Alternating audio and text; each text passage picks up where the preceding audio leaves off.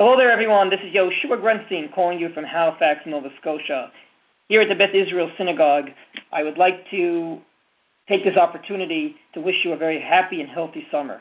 And I also wanted to wish you a summer of great satisfaction in many realms, including the gastronomical one. As you all know, we're about to engage in a wonderful summer, which gives us the opportunity to make delicious barbecues and many other outdoor events. And we all know that no Jewish event is complete without properly engaging in food. And from this perspective, I wanted to share with you a very interesting perspective that the Code of Jewish Law brings forth. Right at the beginning of the laws that the Code of Jewish Law entitled Hilchot B'tziyat Pat, or the laws of breaking bread, beginning a meal with bread, he states a difference of opinion. He says there are those that say that right after you wash your hands before you eat bread, you should not have any sort of a separation between the washing of your hands and the making of hamotzi. But there are others that allow it. And the Code of Jewish Law's opinion is, tov lehizayer. It's a good idea to be careful not to have any sort of a separation between the washing of your hands and the motzi you're going to make on bread. And I always wondered about this because, as you all know, ever since we were children, whoever went to a day school, one of the first things we were taught is that after you wash, you have to act like a monkey. You all know the scene. You wash your hands, and then someone comes up to you at a kiddush or at a bar mitzvah or at a wedding and says, "How are you?" And instead of answering the person, you go, or moon. Fortunately, you can't talk. As I got older, I always wondered if this is the best dignified way for Jews to engage in any sort of a normal conversation. And I came to the very serious halachic conclusion that there is no prohibition of talking per se.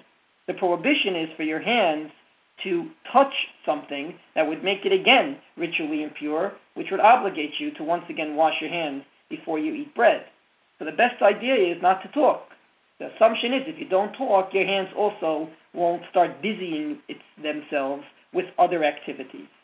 However, if a person is able to do two things at once, on the one hand to talk to someone and on the other hand not to allow his hands to shake hands or to do whatnot, then obviously it's okay to talk. From that perspective, the Code of Jewish Law that comes out and says this new halacha, that maybe you shouldn't have anything separating between the washing of your hands and the making of hamotzi, definitely requires a little explanation. The reason it requires a little explanation is that we're talking about two distinct issues. The first issue is a commandment that you're supposed to wash your hands before you eat bread. The second issue, very different. It's a commandment to say hamotzi, to say a bracha prior to eating. One is a mitzvah, one is not a mitzvah. One is just a prerequisite to eating. If the person feels like eating bread, then obviously he has to make a bracha prior, and he also has to go and wash his hands. But these are two separate issues. So to suggest that you shouldn't have any separation between them doesn't seem to make sense on its surface, simply because we're talking about two distinct aspects of Jewish life. And indeed, that opinion there that says there's no problem would definitely agree. So how do we explain the opinion that says there should be no separation? In my opinion, the reason that this opinion is set forth is to teach us something.